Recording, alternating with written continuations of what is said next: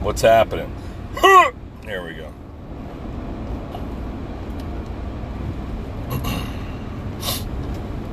All right, my friends, so it's a friggin' nasty-ass rainy day on a Monday. Rainy days and Mondays always get me down. Not a chance, not today, my friends. Heading down the office a little bit later than usual today, which is fortunate because I've had an eventful weekend. We have had an eventful weekend.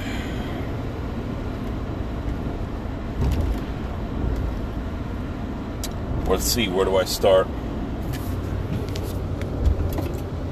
So, as per the last podcast, I've picked my dad up Friday night. Showed up around 7 o'clock. It's pitch dark. Got mildly lost upon arrival, and when I got off the exit to my parents' house there, it's a little double-wide trailer up there outside of Binghamton, maybe 30 miles.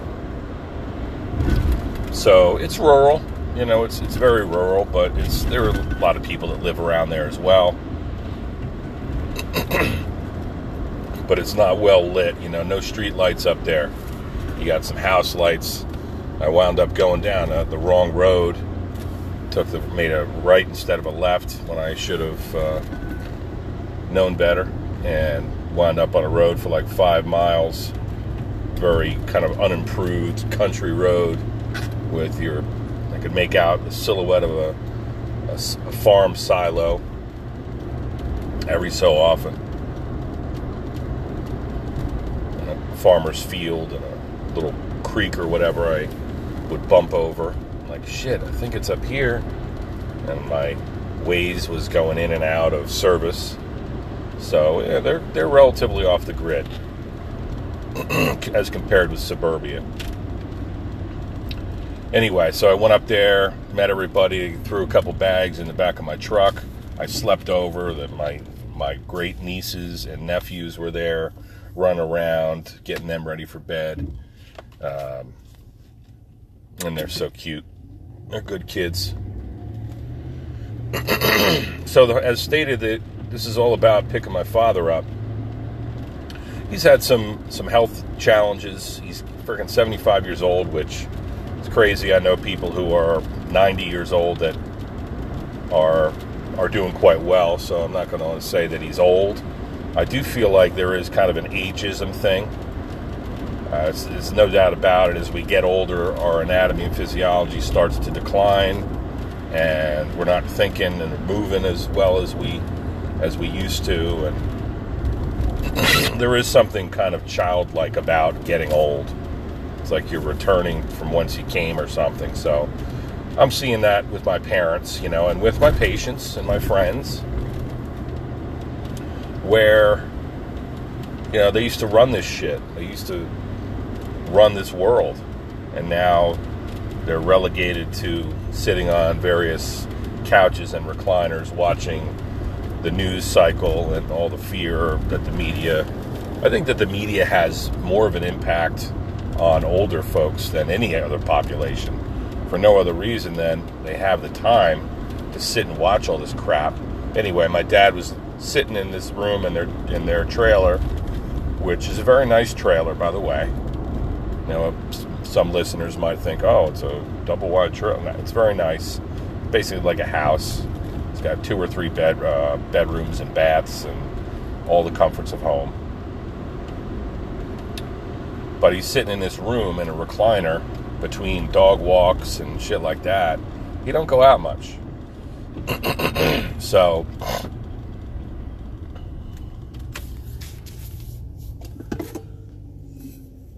he's been up there, and him and my mom are at each other's throats. There's kids and grandkids running around. It's crazy, man. It shouldn't be crazy, but it is. So he needed a break. They kind of had a blowout fight a week ago, he and my mom. And, when you're young and you can kind of bounce back and cool down, that's one thing. But when you're 75 years old and you had a stroke a year ago and, you're a little bit frail, seemingly, it's scary, So I offered, hey, Dad, you want to stay with us for a week or for however long? I owe it to the guy. He always freaking did everything for me, bailed me out a million times in every way. So he's a good man, and he taught me everything I know about being a good man or trying to be. And I got a big heart for him. So he's, we picked him up, slept over that night, didn't get much sleep, but I slept over in a kid's fucking Lego bed. And then the next morning, had some breakfast and hit the road. We sped down friggin' various roads. It was a beautiful morning. New text message from Milo. Sped down the main roads out of the country and through the Poconos and finally to our house in suburbia. Not only after I got a ticket doing 87 and a 70, which, that could easily been 87 and a 65, But I dropped some service record stuff on him, basically said there was a former Marine, and grabbed my dad and said, hey, he was a paratrooper, and the guy said, I'll see what I can do for you. And he gave me a $143 ticket instead of points on my license and all kinds of shit, because my license is spotless. So, anyway, that was the mission. I took apart his recliner. Most furniture just breaks into two pieces. I put it in the back of the truck, drove down on a beautiful day with some other shit, some food and stuff, and we arrived at the house. We immediately cleaned up, got him settled in. He organized all his stuff. He seemed lucid enough. He's responsive. He's relatively strong, which, considering how strong he has been over the years. This guy was one freaking big muscle. Big Mike Oberst. He would freaking hop out of the car. It was big friggin' F-150, shit brown, extended cab, extended bed, F-150 at the liquor store or at the store or whatever. And he have like overalls or some shit on, or his work attire, and big dogs with gigantic spear tip on the top of their head. Mastiffs and St. Bernards and shit. He'd go out and take them on a dog walk. That's what he did every night. He'd take these dogs ritualistically on a walk. So,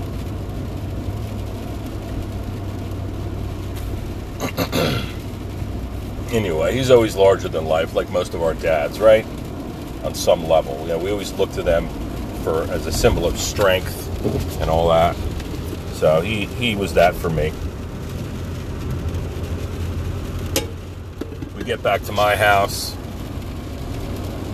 get him settled in, and we headed right off to Sam's football game.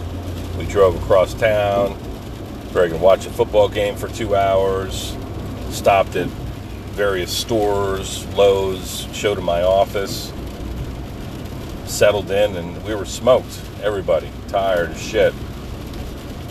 So we hit the rack, and of course Mandy's very anxious because she's a great person and a consummate host and just wants to do the right thing by everybody. And of course she's shaken on some level that we have an addition to our house and just the unknowns about it, right? And anybody would be concerned about. So, but it was a good weekend. And he's settled in right now. He's walking through the neighborhood in a rainstorm with his jacket on and his gun club hat, Unadilla gun club hat, because he always takes his walks. Mandy issued me a like a grimace or a what the fuck sort of thing as he followed me out the door, and I jumped in the truck to head down to the office. He goes out on his walk. He said, I'll only go a couple blocks. Okay, man.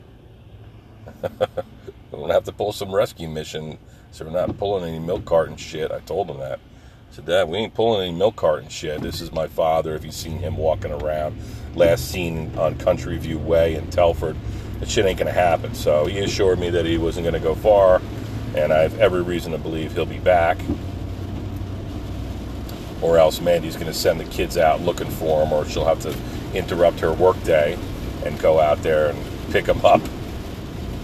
Oh, God. So listen, man, this is what midlife is about. Taking care of your family, going to work, trying to squeeze it all in. Parents get old, if you're lucky to still have parents. And you got to take care of them. You got to start sorting their problems out.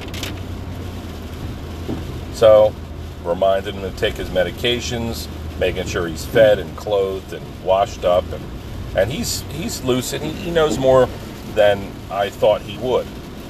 Like, he had this stroke I mentioned. He's got full strength. It seems to have blunted his motivation more than anything. And I don't know. I think when you have a scare like that, maybe it's like you think it could be game over. So then you clam up and you just sit in your recliner and you don't do shit. And that would be normal, how most people would react. But trying to think of some other interesting stuff that went on that we did. We took a walk down the creek and we threw some sticks out for Nomi to retrieve. Everybody got a kick out of that. Yesterday we carved pumpkins. I guess I'll end with this. So we're out there. This time of year, I'm carving pinekins, my pumpkins out of pine tree slices, and I needed to make some headway on him, and he's that type of guy who likes good work anyway, so I said, hard work. So I said, can you operate a circular sander? And he said, sure. But he hadn't done anything like that in months, if not years. So I was a little bit like, okay, we'll see. I showed him how to operate it and explained that I was going to be carving them with a saw. And I laid out all my gear, my saws and all that shit. And I showed him that he was going to sand them down and clean them up so that then we could apply some spray paint and finish them. So I had him operating that sander, I had him operating the torch. He helped me clean everything up. So he has a sense of, this is the work to be done, and then after the work is done, we have to clean up, we have to get everything ready, packed up. He has methods, he has standards that he's maintained, he's able to keep. So it was a great time, and we finished maybe 5 or 6 pinekins, and then we cleaned up and went in for lunch and dinner and settled him in for the night. So he hasn't really been much trouble, and we're happy to have him at the house. My plan is to take him back up this Friday. So right now he's going to have, this will be the test, these down days where I'm working and Maddie and the kids are teaching. We're busy in our work week, so he kind of has to keep himself busy, and that's going to be a combination of TV and these walks, if he can do so safely. And what else? I'm going to come home on the lunch hour today, and check on him, make sure everything's good, and go back into it, back into the struggle. We'll see how it goes. Today is going to be a rain out, so maybe I'll have some cancellations on the schedule, and I'll be able to spend a little bit more time with him or get home earlier or something. I wouldn't count on it, though. So, while we're out there carving the pinekins, a couple people stop by. They've become accustomed to driving by through our neighborhood on their, way to and fro, and seeing me out there carving things. And, oh, look what he's got now. And, so they're telling me this. Hey, I love your work. You're always out here working. We're always excited to see what you're making. And I love your pinekins. Are they for sale? And this young couple got out of their car. And we're talking about all this shit. You had 2 new text messages. Oh, good. He came back. So,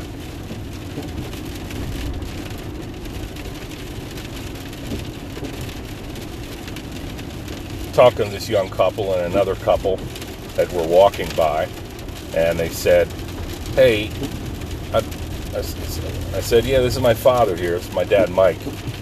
And my dad's not shy, maybe shy on some level, but he just doesn't like people too much. I think it's insecurity on some level, or some strange fear that has always been with him.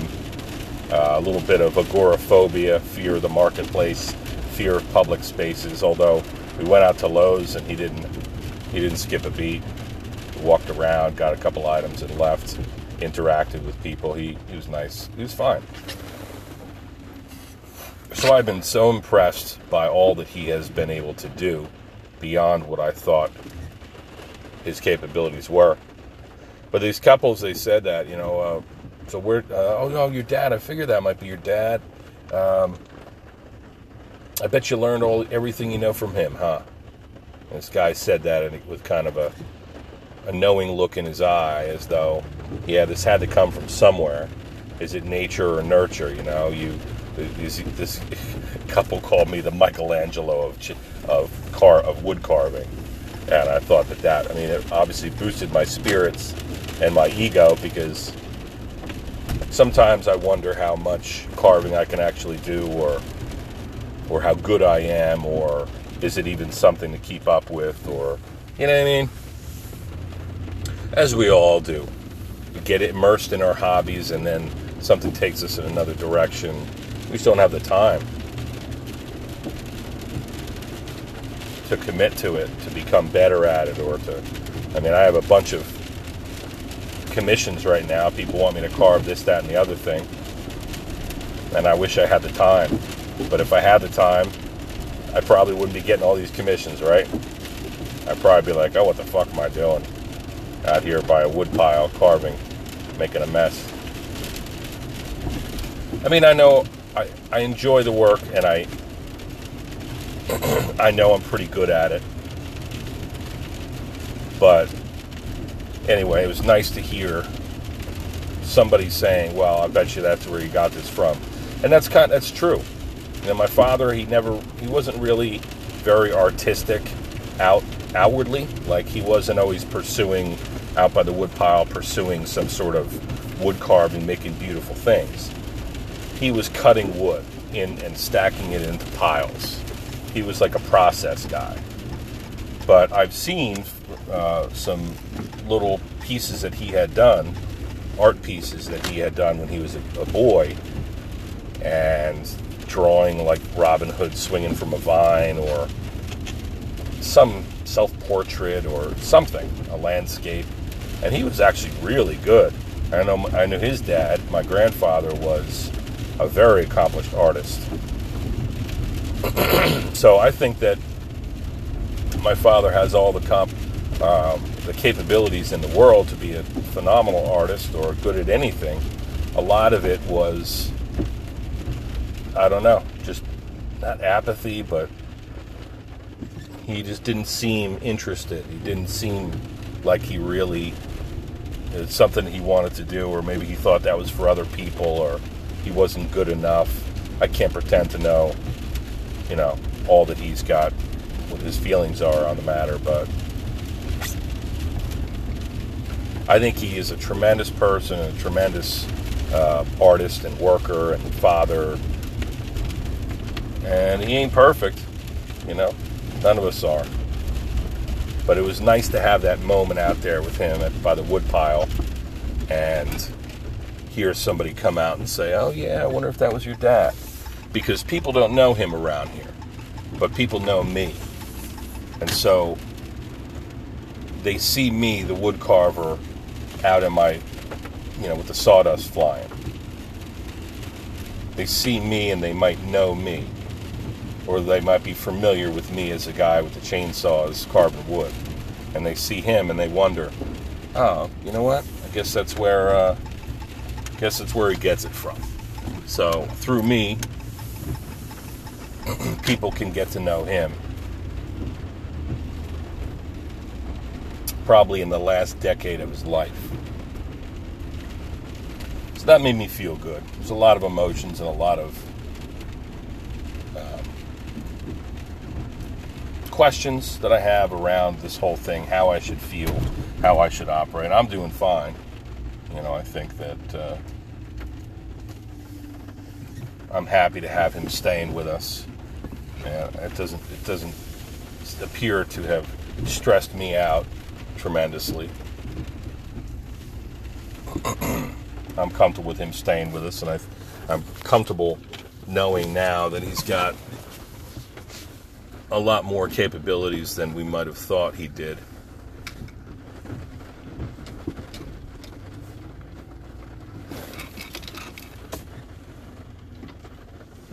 And I'm happy Dad's staying with us. So we got another few days of it, and then I'll be heading back up the Northeast Extension to drop him off, and we'll see what he'd like to do with the rest of his days, rest of his life. Where does he want to live? Does he want to stay up there in the mountains, or would he rather come and stay with us in suburban Pennsylvania?